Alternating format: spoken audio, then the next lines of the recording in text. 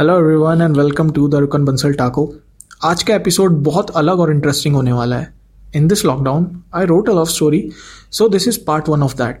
It's a fictional story clubbed with some real life incidents. I hope you guys will like it, so let's get started with this.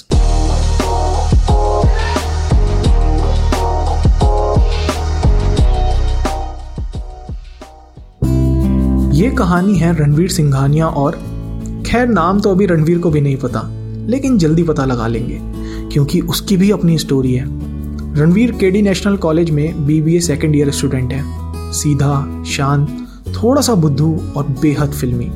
बचपन से movies देखकर बड़ा हुआ और आज भी हर दिन कोई ना कोई मूवी देखता ही है। शायद ही कोई डायलॉग हो जो रणवीर को याद नहीं होगा।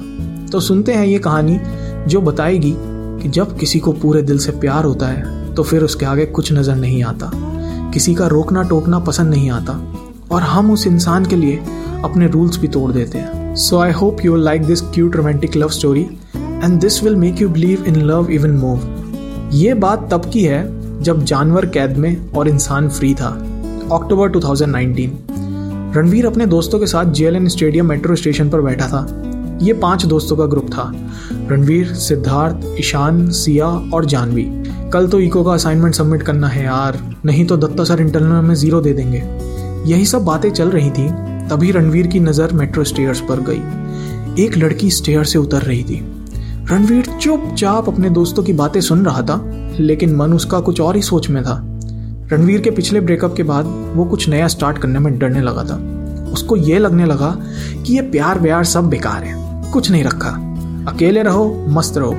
लेकिन फिर रणवीर ने मेडिटेशन, स्पिरिचुअलिटी ये सब स्टार्ट किया तो उसका पर्सपेक्टिव भी चेंज हुआ। जहाँ वो पहले एंटी रिलेशनशिप टाइप्स हो चुका था, वहीं अब ये सोचता था कि अगर तुम्हारा पार्टनर सही है, तुम्हारे बीच में अंडरस्टैंडिंग है, तो रिलेशनशिप सच में अच्छी हो सकती है। रणवीर अपने दोस्तों के साथ DU के कॉलेजेस में कॉम्पिटिशन के लिए जाता रहता था, लेकिन ब्रेकअप के बाद रणवीर को किसी में कोई इंटरेस्ट नहीं आया।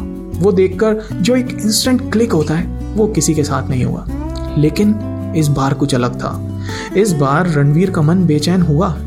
रणवीर ने देखा वो लड़की गर्ल्स कोच में बैठकर JLN से मंडी हाउस की तरफ वाली मेट्रो में चली गई, जहां खुद रणवीर जाता था, लेकिन वो दोस्तों के बीच से उठ नहीं पाया।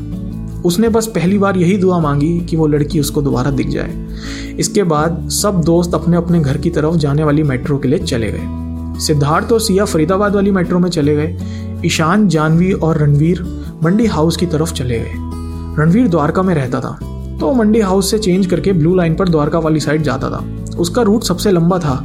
उसको एक साइड का अप्रॉक्स 1.5 घंटा लगता था। उसके पापा ने कहा कि वो चाहे तो PG में रह सकता है, लेकिन उसी ने मना कर दिया।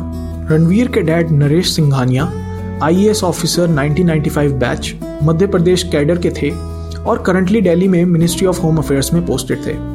रणवीर के घर में उसके मम्मी पापा और बड़ी बहन तिशा थी। Tisha Symbiosis law school Noida से BA LLB कर रही थी और उसका इस साल फाइनल 5th ईयर था। वो नोएडा में ही सेक्टर 62 में PG में रहती थी और वीकेंड्स पर द्वारका आती थी। घर में रणवीर अगर सबसे ज़्यादा किसी एक क्लोज था तो वो थी तिशा। मम्मी पापा से बॉन्डिंग अच्छी थी, लेकिन वो अपनी पर्सनल या कॉलेज की बातें इतनी शेयर नहीं करता था। वो अपनी हर बात तिशा को बताता था और जब मन करता तो तिशा से मिलने कॉलेज से सीधा नोएडा चला जाता था। घर पहुंचकर रणवीर ने अपना वही यूजुअल टाइम टेबल फॉलो किया। लंच किया, फिर सो गया, फिर जिम और फिर सोसाइटी में वॉक करने चला गया। रणवीर के मन में बस यही था कि किसी तरह वो लड़की उसको फिर से दिख जाए, क्योंकि उसको ना नाम पता था, ना कोर्स, ना ईयर। लेकिन क्योंकि JLN मेट्रो स्टेशन पर एक ही कॉलेज था और कुछ गवर्नमेंट ऑफिसेज और वो लड़की स्टूडेंट ही लग रही थी, तो इतना तो वो श्योर था कि वो उसके कॉलेज की ही है। अगले दिन रणवीर कॉलेज पहुंचा, लेकिन क्लास में कहाँ मन लगने वाला था। उसने आज क्लास भी बंक की, जिससे वो एम्फी थिएटर में या बाकी जगह जाकर ढूंढ ले, लेकिन वो नहीं मिली। फिर वो अपने दोस्तों को लेकर उसी टाइम मेट्रो स्टेशन पर गया जिस टाइम वो लड़की वहां आई थी, लेकिन इस बार कुछ नहीं हुआ। रणवीर थोड़ा परेशान हुआ, लेकिन फिर उसने सोचा कि कोई बात नहीं, अब मैं पीछा नहीं कर रहा। अगर मिलेगी तो हाय बोल दूंगा, वरना भूल जाऊंगा। रणवीर ने फिर ज्यादा नहीं सोचा, क्योंकि उसने मान लिया था कि भागने से कोई फायदा नहीं है। जब सही टाइम होगा वो अपने आप आ जाएगी। 4-5 दिन ऐसे ही निकल गए। फिर एक दिन वो लड़की दिखी, लेकिन वो अपनी किसी फ्रेंड के साथ थी। रणवीर का नेचर एम्बीवर्ट टाइप का था। अगर किसी से बॉन्डिंग हो तो वो बहुत बोलता था, लेकिन किसी नई लड़की को वो आज तक अप्रोच नहीं कर पाया। वो डरता था कि कहीं कोई उसको गलत वे में ना ले ले या उसकी बेइज्जती ना कर दे, तो वो हाय नहीं बोल पाया, और इसलिए भी क्योंकि उसके साथ उसकी फ्रेंड थी। ऐसे ही कुछ दिन और निकल गए, लेकिन कुछ नहीं हो पाया। नवंबर शुरू हो गया था और एग्जाम सर पर थे। एक दिन रणवीर और सिद्धार्थ फर्स्ट फ्लोर के कॉरिडोर में जा रहे थे, तभी उसने उस लड़की को कॉरिडोर में देखा जैसे वो अभी अभी किसी क्लास से बाहर निकली हो, लेकिन वो श्योर नहीं थे कि कौन सा रूम था, रूम 7 या रूम 8। रणवीर और सिड धीरे धीरे चलते रहे और उस लड़की के कॉरिडोर से जाने का वेट करने लगे। जैसे ही वो कॉरिडोर से गई, उन्होंने देखा रूम 7 के बाहर टाइम टेबल लगा हुआ था, तो उसमें कोर्स का नाम लिखा था BA हिस्ट्री, लेकिन उस रूम में क्लास तो अभी शुरू होनी थी। फिर उन्होंने रूम 8 के बाहर देखा तो टाइम टेबल नहीं था, तो उन्होंने उसी रूम से निकले एक लड़के से पूछा, भाई तुम्हारा कोर्स कौन सा है? उसने कहा केमिस्ट्री ऑनर्स। रणवीर मन ही मन मुस्कुराया और सोचा कि जिस केमिस्ट्री में वो फेल हुआ था वो लड़की उसी कोर्स की है और शायद यहाँ कुछ केमिस्ट्री बन जाए। फिर दोनों ने दूसरे लड़के से पूछा, तुम्हारा सेक्शन कौन सा है? लड़के ने कहा B। फिर दोनों ने एक और लड़के से पूछा जिससे किसी लड़के को डाउट ना हो कि भाई तुम कौन से ईयर में हो? उसने कहा 2nd। बस रणवीर की खुशी और बढ़ गई क्योंकि वो भी 2nd ईयर में ही था। कॉरिडोर से निकलकर दोनों एम्फी थिएटर में जाकर बैठ गए।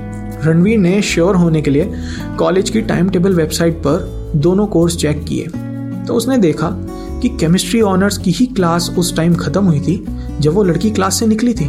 रणवीर को अब कोर्स, ईयर और सेक्शन पता था, बस अब नाम पता लगाना था। रणवीर किसी को जानता भी नहीं था जो उस कोर्स में हो या उस क्लास में जिससे वो लड़की के बारे में पूछ सके, तो उसके लिए नाम पता लगाना किसी चैलेंज से कम नहीं था। वो घर आते ही लेट गया और बस सोचने लगा कि अब नाम कैसे पता करें। उसने मन में कहा, हे कृष्ण, कोई रास्ता बताओ, मैं क्या कर सकता हूँ। अचानक रणवीर के दिमाग में कुछ आया, उसके अंदर एक अलग एनर्जी आई। वो कॉलेज वेबसाइट पर गया और अटेंडेंस रिकॉर्ड देखने लगा, क्योंकि वेबसाइट पर हर कोर्स की अटेंडेंस लिस्ट अपलोड होती थी। BBA, history, physics, BCA, chemistry. उसने केमिस्ट्री की फाइल डाउनलोड कर ली। वो फाइल 485 पेजेस की थी, क्योंकि उसमें सारे ईयर्स के सारे सेक्शंस की इंफॉर्मेशन थी। टीचर्स अटेंडेंस शीट की फोटो क्लिक करके ऑफिस में सबमिट करते थे और वही फोटोज कंपाइल करके फाइल अपलोड होती थी, इसलिए रणवीर सेक्शन सर्च नहीं कर पाया। उसने फाइल को स्क्रॉल करना शुरू किया। 190 पेज पर जाकर उसको एक लिस्ट मिली, B section 3rd semester. Ranveer ने लिस्ट का स्क्रीनशॉट लिया और फिर से देखने लगा, क्योंकि उसको डाउट था कहीं ये इलेक्टिव सब्जेक्ट ना हो जिसमें बच्चे अलग अलग होते थे।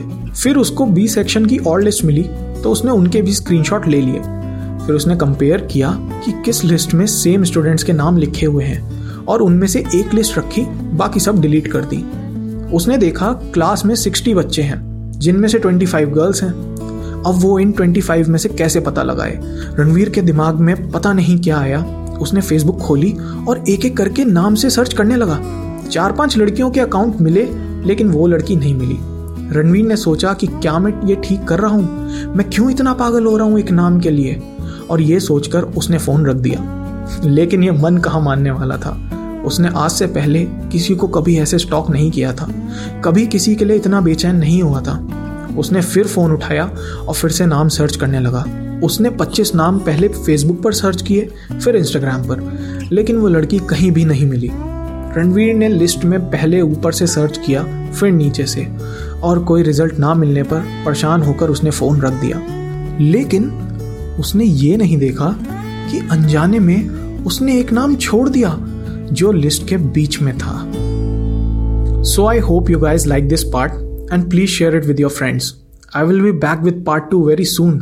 Till then, stay safe and stay tuned. Thank you so much.